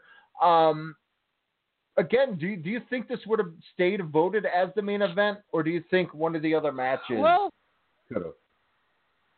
Here's I think the one factor you got to look at with Tanahashi and Omega is you don't have to build it. You can use your resources to build something else, because putting Kenny Omega defending the IWGP title against Hiroshi Tanahashi in the Tanahashi rebirth story, I mean he won the Tokyo Sports MVP this year, first time in 4 years. Yep. It's one of those things where I think the match sells itself. And you could have these little times where they touch. And I think the show tonight with the tag match, the Golden Lovers against Ospreay and Tanahashi, I think that's where they really plan something. But with Kenny kind of being almost a face in a way, you're not going to have him like before Wrestle Kingdom 11 where he gives the Omega driver off the apron through a table to Okada. Like, he's not doing that to Tanahashi because he's not that Kenny anymore. And, Tanahashi's just Tanahashi. This match sells itself to me. I mean, I know everything I need to know about this match. You don't need to put a story on it. You just need to go, here is our main events, and okay, here we go. I guarantee you this is going to be good. Big match, Kenny against the WrestleMania Shawn Michaels of New Japan, the Wrestle Kingdom Tanahashi. Mm-hmm. I don't need to build. With the New Japan fans, like, how are you going to sell a Tanahashi to them? Like, it's just so different. He got cheered over Kota Ibushi in that G1 finals. Remember, they booed Ibushi when he did those knees to the chest. They booed Ibushi.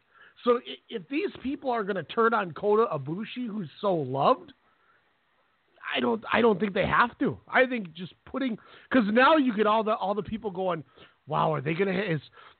If Kenny's leaving, is Tanahashi winning the title? Are we going to get a full rebirth of Hiroshi Tanahashi? Like to me, that's a big enough intrigue, because the one thing that this company has done with the last 3. I mean, I guess you could almost say 5 if you really want to go there. Wrestle Kingdom main events is I don't know who's going to win. When I see, I don't know, person A and person B in the WWE, you kind of go, well, I know that person's going to win. Like when it was Lesnar and Goldberg, you knew Lesnar was going to win. It wasn't too hard to figure that out. But you go back to Wrestle Kingdom 9, I went, okay, Tanahashi, I believe that was the year he won the G1 again. I'm going, oh man, I don't know if Okada's going to beat him, if he's going to get another victory over him, or, this will probably be when Okada finally beats him. And Okada doesn't beat him. And I'm sitting there going, what the hell? How does Okada not beat him? He's your new ace. Now, then you go into Wrestle Kingdom 10 and the rematch happens, and I'm going, I've seen this dog and pony show. They got to do it this time with Okada winning. But that's me going, they have to do it, right? Right? So I don't know if he's going to beat him. Is he going to lose again? I swore to all of you guys, Kenny Omega's beaten Okada as much as it pisses me off. And Okada won. Tetsuya Naito's going to beat Okada. He's got it. I don't want him to. I want King Kazu to keep running wild, but the red and the yellow brother. But Naito's so hot, he's got to win, right? And he doesn't. Like you would think Kenny Omega's going to win this match, but maybe he doesn't. Like that's the beauty of with this match is you have that same feel, and I don't need a build. Spend more time making Okada Jay White an even bigger blood feud. So now your third from the top match that doesn't have a title on the line is a main event. You know what I mean? It feels like a main event because everybody who casually watches, you know, somebody like my buddy Doof, or look at Jordan as an example.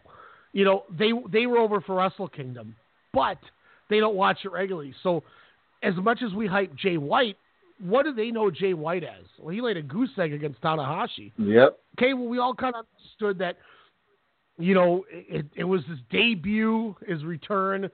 You know, Tanahashi just wasn't a perfect fit for a guy's debut because of Tanahashi's style. Like, it wasn't a bad match, but it wasn't. He should have beat Tanahashi. They booked it weird. You know, he hadn't figured out the character yet. He still was awkward. Now he's got this character down. So now is your redo to introduce Jay White. So keep building White and Okada. Jericho Naito sells itself. You don't even have to build that. Naito's, you know, and that's the weird thing too, is with Jericho obviously not doing these shows, Naito's not even on these Road 2 tour shows. He's not even on either of them because there's no Jericho. And so I think by putting your ducks in a row and hyping up Jay White Okada should be your go-to. Omega Tanahashi's the main event, and I'm ready for the main event. The fact that Ibushi and Ospreay is the opener, spoiler alert to the next two matches, you know, that might be the best match on the show. The Ishii Zack Sabre might be the best match on the show. Shida and Taiji Ishimori could steal the show. You know, Jay White is in there with a whole different beast of a person to be put in the ring with Okada. How so crazy is that? Okada's going to bring White. You come in against Hiroshi Tanahashi, then you fight Kazuchika Okada.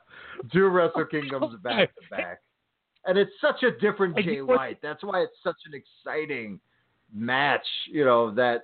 You know, I'm not going to lie. I'm looking forward to this match than the last couple of main events with Okada because, again, I think this is something that can help elevate Jay White to the stratosphere. This is the guy that's going to, the next day when you're there, front row at New Year's Dash, is going to take the title from Kenny Omega. I call that December 14th, 11:59 p.m. Central Standard Time.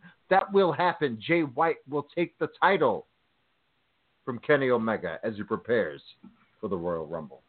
Here's the thing that I'm wondering is if we see Jay White beat Kenny or Kazuchika Okada, I think that could be telling that we're going to see Tanahashi beat Omega. Because that to me says, well, now we have Tanahashi's first title defense. Yep. So I think that's very telling as to what could happen. Because you could say, that's been eating me. People have been saying, yeah, but Wrestle Kingdom wasn't that good.